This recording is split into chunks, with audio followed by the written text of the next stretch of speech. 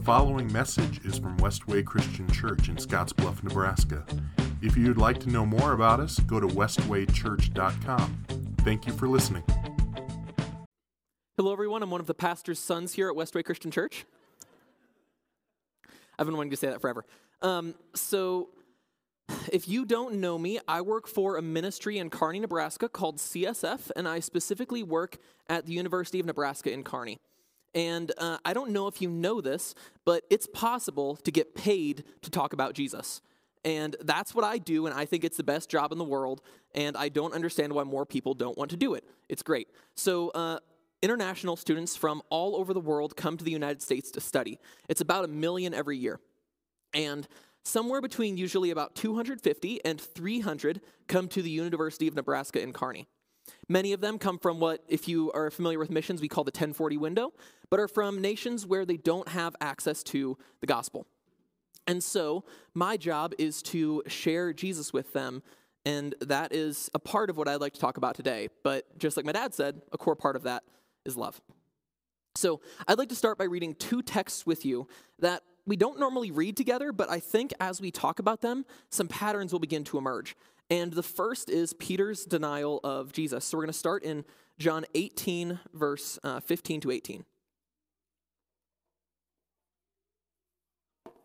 And if you have the Pew Bibles, that's on page 675.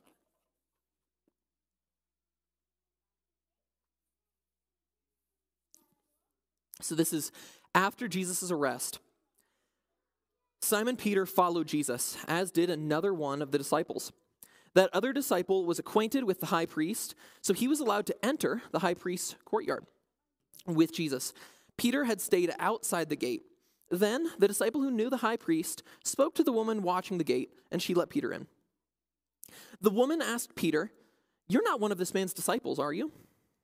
"No," he said, "I am not." Because it was cold, the household servants and the guards had made a charcoal fire, and they stood around it, warming themselves, and Peter stood with them, warming himself. So in this first part, Peter's recognized because he was with John. Because he was with somebody that they knew was a follower of Jesus, they assumed, rightfully so, even though he lied, that this man was a follower of Jesus as well. So let's skip to verse 25 to 27. And it says, "Meanwhile, Simon Peter was standing by the fire warming himself.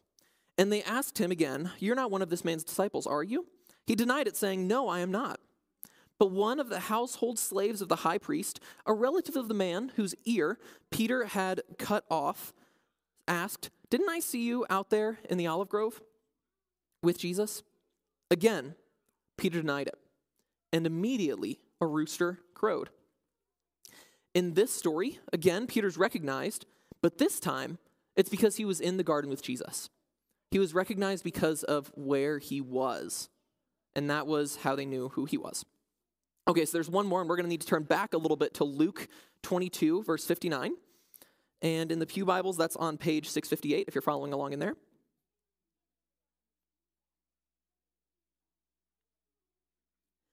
And this is, again, the same story, just told in a different gospel, and so some different details are given. About an hour later, someone else insisted, "This must be one of them, because he is a Galilean too." But Peter said, "Man, I don't know what you are talking about." And immediately, while he was still speaking, a rooster crowed. Now here, Peter is recognized a third time, and this time, it's for his accent. It's in Matthew gives that detail is because he spoke like a Galilean, and so they knew he was from the same place as Jesus. So because he's from the same place, he must be a follower of Jesus. So he was recognized because of who he was with, he was recognized because of where he was, and he was recognized because of where he was from. But it's not enough to be recognized as a follower of Jesus because of your Christian friends or family. Your Christian friends and family don't make you a Christian, nor will it be the reason why somebody else wants to have what you have. Sometimes I have students who see me with someone, and they assume that since I'm with that person, and I'm a Christian, that that person must be a Christian too. Sometimes they're right, and sometimes they're wrong. It's not enough to be recognized as a Christian because of where you go. Going to church might make others recognize that you do follow Jesus, but it won't lead them to imitate you and glorify God because of you. And I think most importantly for the ministry I do, it's not enough to be recognized as a follower of Jesus because of where you came from or what you came from. It's not enough because you're an American, because you're from Nebraska, because your family's Christian. People that I work with, some of them are from countries where 99% of the population is Muslim. And so if you're in their country, you could assume that basically everybody you meet is Muslim. And so when they come here, they assume that America is the same country because that's what they've heard. America is a Christian country. But they're often wrong. And I would propose that these recognitions often do more harm than they do good. People who go to restaurants and pray for their meals on Sunday afternoons don't always demonstrate Christ's love and grace. And Americans don't always act and live like Christians are supposed to act and live. So if this isn't how Jesus wants us to be recognized, how does Jesus want us to be recognized? So I'm going to start with an example again of Peter, and this is the second text I'd like to talk about today. And then we're going to go and look at some of Jesus' words and how he wanted his people to be recognized. So we're going to go to Acts chapter 4. Again, on the Pew Bibles, that is page 680, and we're going to start in verse 3 when you get there. So in this story, Peter and John, the same two men from our last story, are preaching Jesus' name, and they get arrested for it. And there's more context to it than that, but that should be about all you need to know in this situation. So they get brought in, and they are going to appear before some men, and this story lists them. They arrested them, and since it was already evening, put them in jail until morning. But many of the people who heard their message believed it. So the number of believers totaled about 5,000 men, not counting women and children. The next day, the council of all the rulers and the elders and the teachers of religious law met in Jerusalem. Annas, the high priest, was there, along with Caiaphas, John, Alexander, and other relatives of the high priest. They brought in the two disciples and demanded, "By what power or by whose name have you done this?" Because they had just healed a man. That was a detail I forgot that is important. So before we go forward, we need to know Annas and Caiaphas are listed in the Gospel of John as the two men who sent Jesus to Pilate to be executed. And now Peter and John are standing before them with the opportunity to tell them about Jesus. Now this is crazy. Have you ever been in the situation where your body had like a nervous stress response and like you were shaking? Maybe if you were up here right now with me, you'd be doing that because some people don't like public speaking. Or your legs, like you couldn't stand still. Your bones were moving inside of your body. And you can hear your heartbeat, and a few seconds while you're waiting for what to say just feels like minutes while you're gathering your thoughts and thinking. Like it's a final presentation in a class, or a question that somebody asked you that you know is going to determine the future of that friendship or relationship, or an interview that's really important and you need the job, but you're nervous. This is like probably what Peter and John were thinking times about 1,000,000. Remembering their times with Jesus, thinking of the words that they were going to speak and the things that they had heard Jesus say, wondering if they had really seen the man 3 days after he died, and how to put all of these things into words and speak them. But most importantly, they were probably wondering if they were about to suffer the same fate Jesus did. And I even wonder if they might have been close to the same place where Peter had denied Jesus the first time. So Peter begins to open his mouth and says some really interesting things. So we're going to read on in verse 8. Then Peter, filled with the Holy Spirit, said to them, "Rulers and elders of our people, are we being questioned today because we've done a good deed for a crippled man? Do you want to know how this man was healed? Let me clearly state to all of you and to all the people of Israel that he was healed by the powerful name of Jesus Christ the Nazarene, the man you crucified and whom God raised from the dead. For Jesus is the one referred to in the scriptures where it says, 'The stone that you builders rejected has now become the cornerstone.' There is salvation in no one else. God has given no other name under heaven by which we must be saved." So that's what Jesus said, and how did these men respond? The members of the council were amazed when they saw the boldness of Peter and John. for they could see that they were ordinary men with no special training in the scriptures. They also recognized them as men who had been with Jesus. In that last story where Peter denied Jesus, he was recognized because of insignificant reasons. He was recognized for lame reasons, and he denied Jesus. But in Acts 4, Peter's recognized for his boldness to proclaim Jesus' name. Now, there's an apologetics aside here where what would make somebody change that drastically? What would make somebody change from this scared, weak man who is hiding to somebody who is boldly proclaiming to men who have the power to kill him? It's Jesus. It's that he saw the risen Messiah. But there is another detail that we need to focus on, and it's that Peter and John were ordinary men like all of us. They were just fishermen. They hadn't been to the best seminary in the land. They were fishermen. And Peter gives us this beautiful example of how to boldly speak the truth, starting with, he was filled with the Holy Spirit.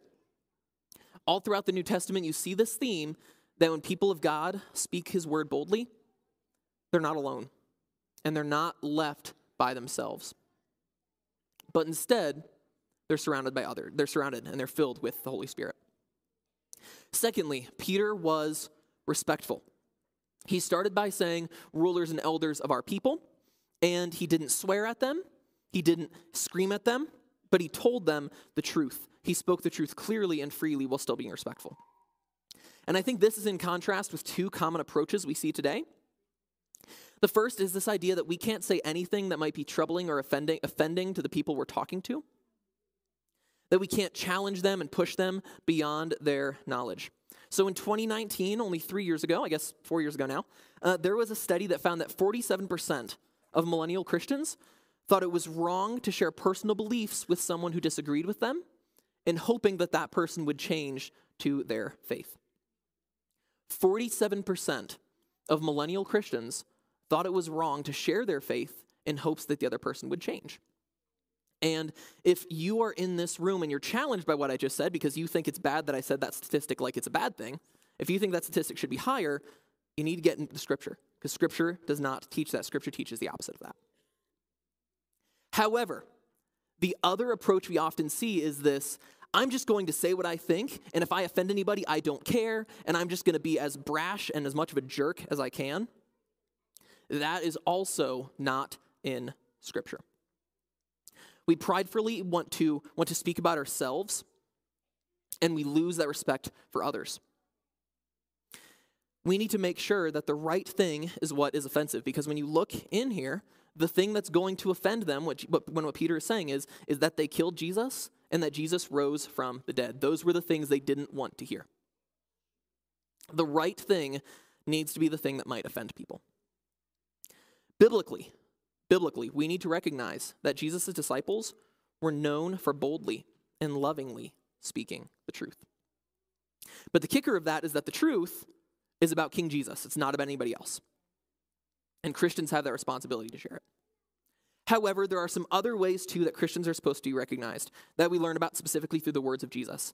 And so we're going to be looking at Jesus' last directions to his disciples in the book of John. So we're going to start in John 13, 33 through 35.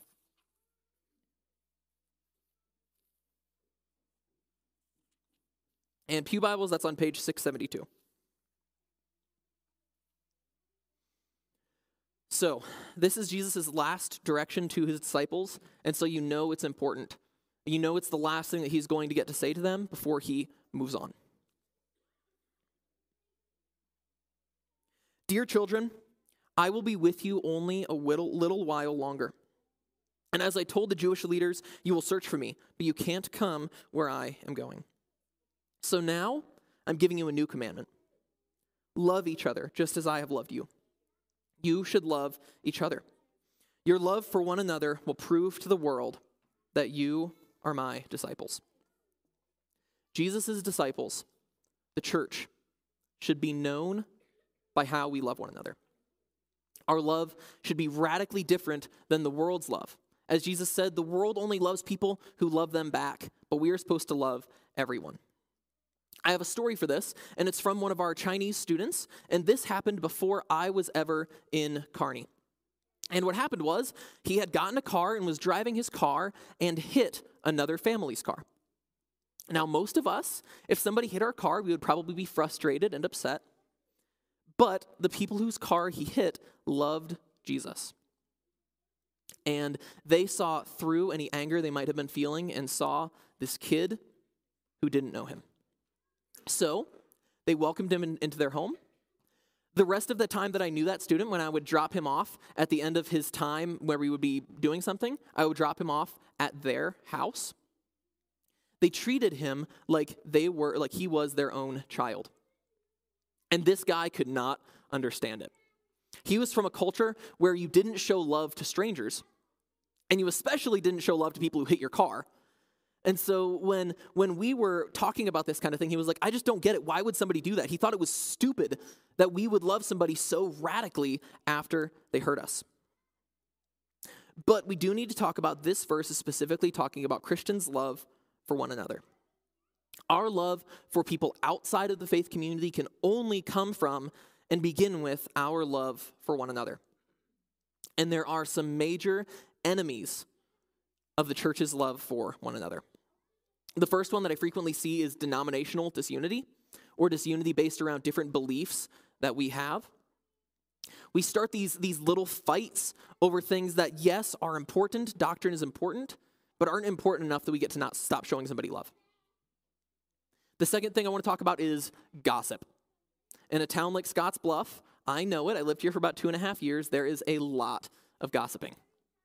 I live in a small town now in Kearney, there is a lot of gossiping.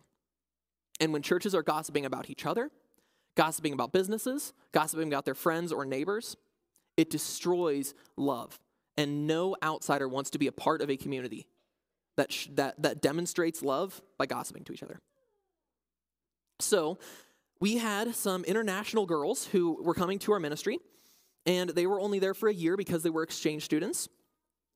But as they were leaving, my coworker Jane asked them, why did you keep on coming? What was it that made you stay at CSF?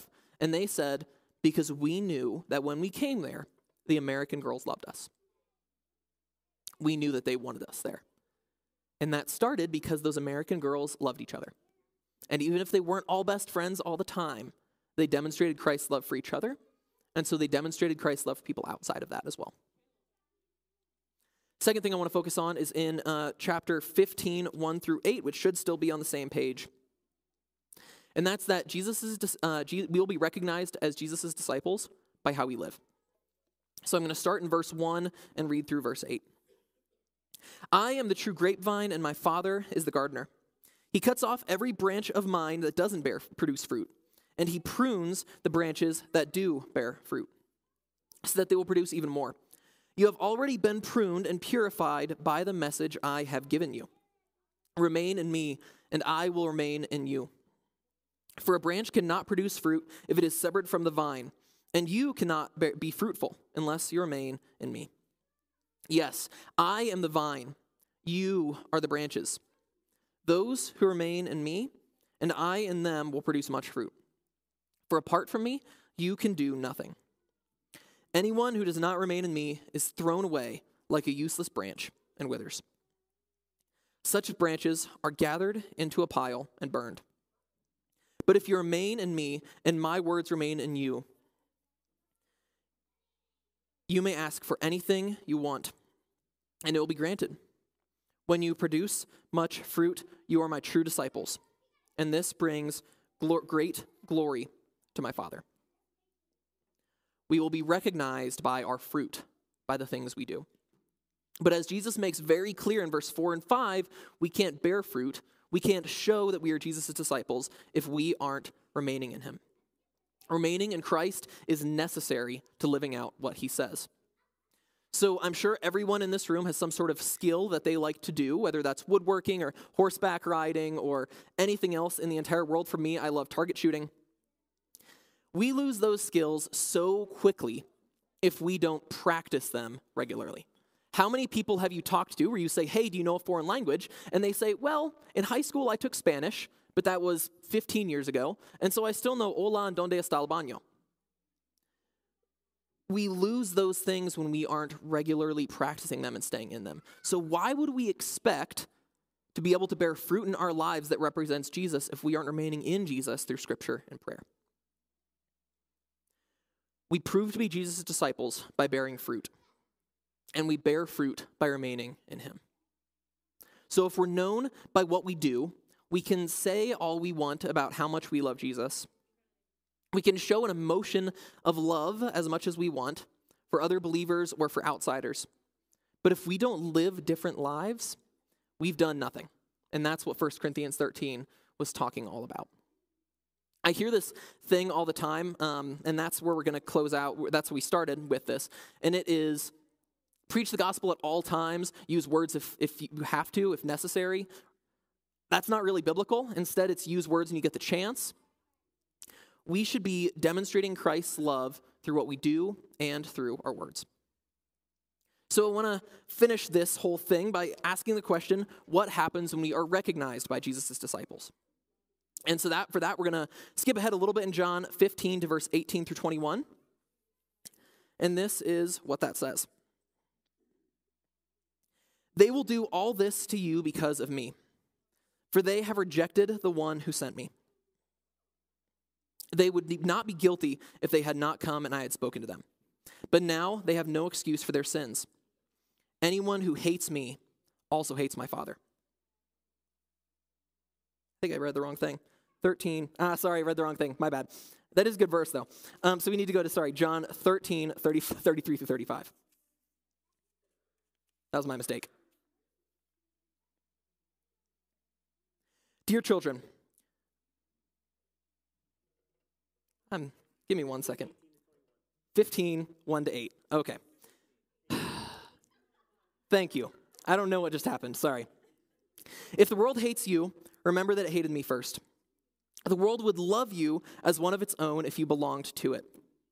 But you are no longer part of the world. I chose you to come out of the world, so it hates you. Do you remember what I told you? A slave is not greater than the master. Since they persecuted me, naturally, they will persecute you. And if they had listened to me, they would listen to you. They will do all this to you because of me, for they have rejected the one who sent me. Jesus chose us out of the world, so the world is not going to recognize us as its own. And the persecution that we might face comes from people who don't know Jesus and don't know God. And while I was preparing this sermon, I was kind of faced with a problem or a dilemma that I was thinking about. And it was that we are supposed to be recognized as followers of Jesus, but the people around us don't know who Jesus really is. Sometimes they think they do. Many people today have this pop culture image of Jesus that just wants us to be kind to each other and be vaguely happy and wants us to just be happy because what's happy is best for us. A few years ago, there was this Amazon show called Good Omens. I haven't seen it and I don't recommend it, but I've heard this thing quoted several times. And there are these two characters, and they are seeing Jesus being crucified. And one says, what was it that he said that got everyone so upset? And the other guy says, be kind to each other. And then the first guy says again, oh yeah, that'll do it. This is the image of Jesus that the world has. And if that's the picture of Jesus you have, if that's the only picture of Jesus you have, when you run into the real Jesus, you're going to have some problems. Because yes, Jesus did say be kind to each other. He told us to love one another, and that's what we spent this whole sermon talking about. But if that's our only image of Jesus, then when Jesus says, I am the way, the truth, and the life, and none will come to the Father except through me, you aren't going to be following him. We frequently remake Jesus into our image, and he becomes the perfect image of the glory of me instead of the perfect image of the glory of God. I call him Mesus, and Mesus supports all of my political causes, and Mesus judges the sins that I judge, and Mesus ignores all the sins that I commit and that I ignore. When we make Jesus in our image, we fail to recognize him for who he really is. And when we meet followers of the real Jesus, we recognize them as opposition. But when we read Scripture and when we read about who Jesus really is, he is the antidote to that.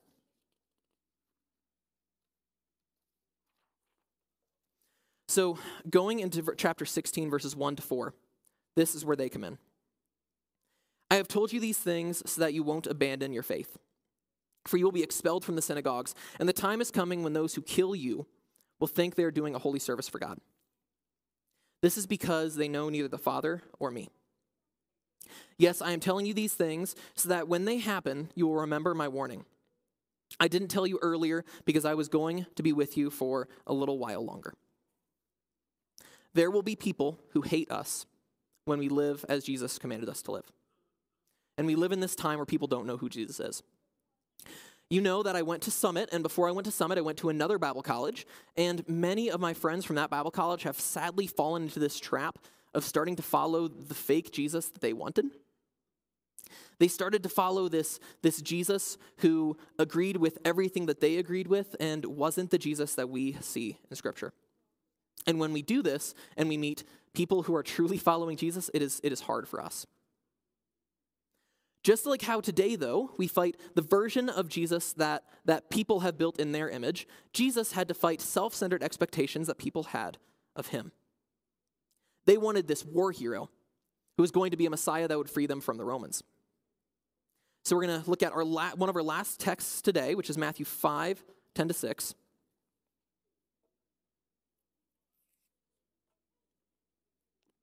Pew Bibles, page 599.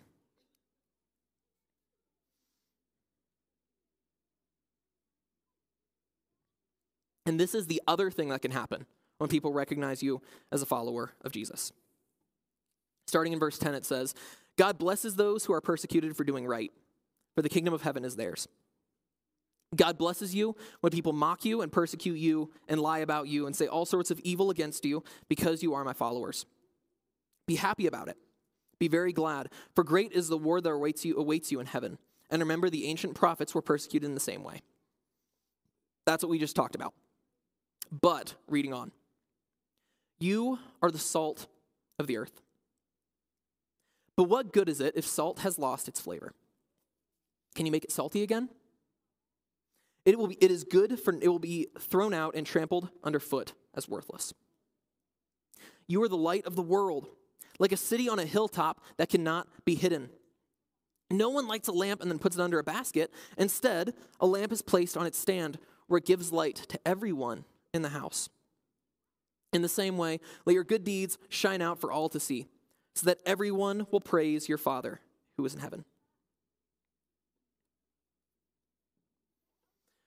Many people will persecute you, will lie about you, will say evil things against you because you're Jesus' follower.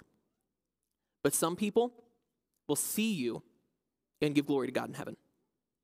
So now's your chance to ask a question, and that question is this worth it? Is it worth it to demonstrate Jesus' love to others when they might think I'm weird for it? Is it worth it to live out a life that others recognize as following Jesus? Well, I have a couple pictures that they're going to put up on the screen for you. This is my friend Marco, who is being baptized right there. Now, Marco worked at the coffee shop that I went to a lot in Kearney, and one of my friends eventually invited him to do something, so we were together. And after everyone else had left, Marco and I were walking outside to our cars. And he said to me, you know, John, I've never been baptized. He decided to start following Jesus, but he hadn't been baptized yet. And his reason for that was because he was having a really hard time finding a church home and finding a place to connect. But he felt like he needed to be baptized in a building. And so we were talking a little bit, and I talked to him about the beginning of Acts, about a man named Philip, who was walking alongside a chariot and ran into an Ethiopian. And this Ethiopian was reading from the scroll of Isaiah, and so Philip got into his chariot and started talking to him and began from Isaiah and told him the whole story of Jesus, up through getting baptized. And as they were going past water, the Ethiopian said, there's some water. What's stopping me from being baptized? There was no building. There was no special space. It was a lake in the middle of the desert, somewhere between Jerusalem and Ethiopia. And that was where this man was baptized. And so I said to Marco, right now, if you want, I will go with you to Yanni Park, which is in Kearney. We'll go into the lake and I will baptize you. Now, when he didn't want to do it that night, I was a little bit relieved because it was like 40 degrees, but I would have loved to have been there for him in that moment. Instead, though, the next morning I saw him at the coffee shop, and he said, John, guess what? My friend Joe, who's the one baptizing him, is coming from Omaha this weekend, and Saturday morning I'm going to get baptized. And so Saturday morning, we went to CSF, we filled up the baptism tub right there, and we baptized Marco. I have another picture as well. This is my friend Uitro. Neither of us have ever been to Paris, but his wife sent me this picture where the background was cropped out, and this was the best picture I had of Uitro, so I decided to put it up there, so it's just a goofy picture. So Uitro and I, he came to the U.S., and he had never met a real Christian in his life. This is a very common thing in Japan, where Uitro is from. And he started coming to CSF because there was a pretty girl there. And he kept on coming because he was experiencing love from Christians. Now, I got to Kearney in January of 2021. In March or April of 2021 on Easter Sunday, Uitro was baptized because he wanted to follow Jesus. He wanted to be a part of that. And I was there for some of his early conversations where we were asking questions like, I don't like what this book says. It's challenging to me. And we talked about, okay, well, if you disagree with the Bible, it's because you're wrong. And we had some really real conversations about who Jesus is and what he's done for Yui. And so Yui decided to get baptized. Over the summer, I got to do his wedding to the pretty girl he saw at CSF, which was amazing. It was one of our former student leaders, which was really a pleasure. I'm here today to tell you that I have dozens of stories like Marco and Uitro. They don't always end with baptism. Sometimes they involve people who I think it will take a miracle from God in order for them to step into a church building, but I also believe in a God who performs miracles. Many people in this room have a list of names that they could give you, like Marco and Uitro. People who, because they chose to boldly and lovingly speak the truth about Jesus, because they chose to love others radically, and because they chose to remain in Jesus and show fruit in their lives, it was worth it to those people, and I promise you, if you do it, it'll be worth it for you too. So because I'm an international ministry, I think there's a law somewhere that says that international ministers have to give the Great Commission at some point during their sermon, and so I think I'm going to give it right here at the end. And this is what Matthew 28:19-20 says. It says, go and make disciples of all nations, baptizing them in the name of the Father and the Son and the Holy Spirit, and teach these new disciples to obey all the commands I have given you. And be sure of this, I am with you always, even to the end of the age. So I'm going to pray. Heavenly Father, thank you so much for everyone who's in this room. Thank you for all the children who are in this room right now. We are so glad that they could be here with us. God, I pray that as we leave this room, we can be ready to be your light everywhere we go. I pray that we can lovingly speak the truth with boldness. I pray that we can respectfully speak the truth. God, I also pray that we can demonstrate your love to others in radical actions, and I pray that we can bear fruit in our lives because we show you. Lord, I pray that everyone who's in here will leave this room and have a desire to make many Marcos and many Uitros. It's in your Son Jesus' name we pray. Amen.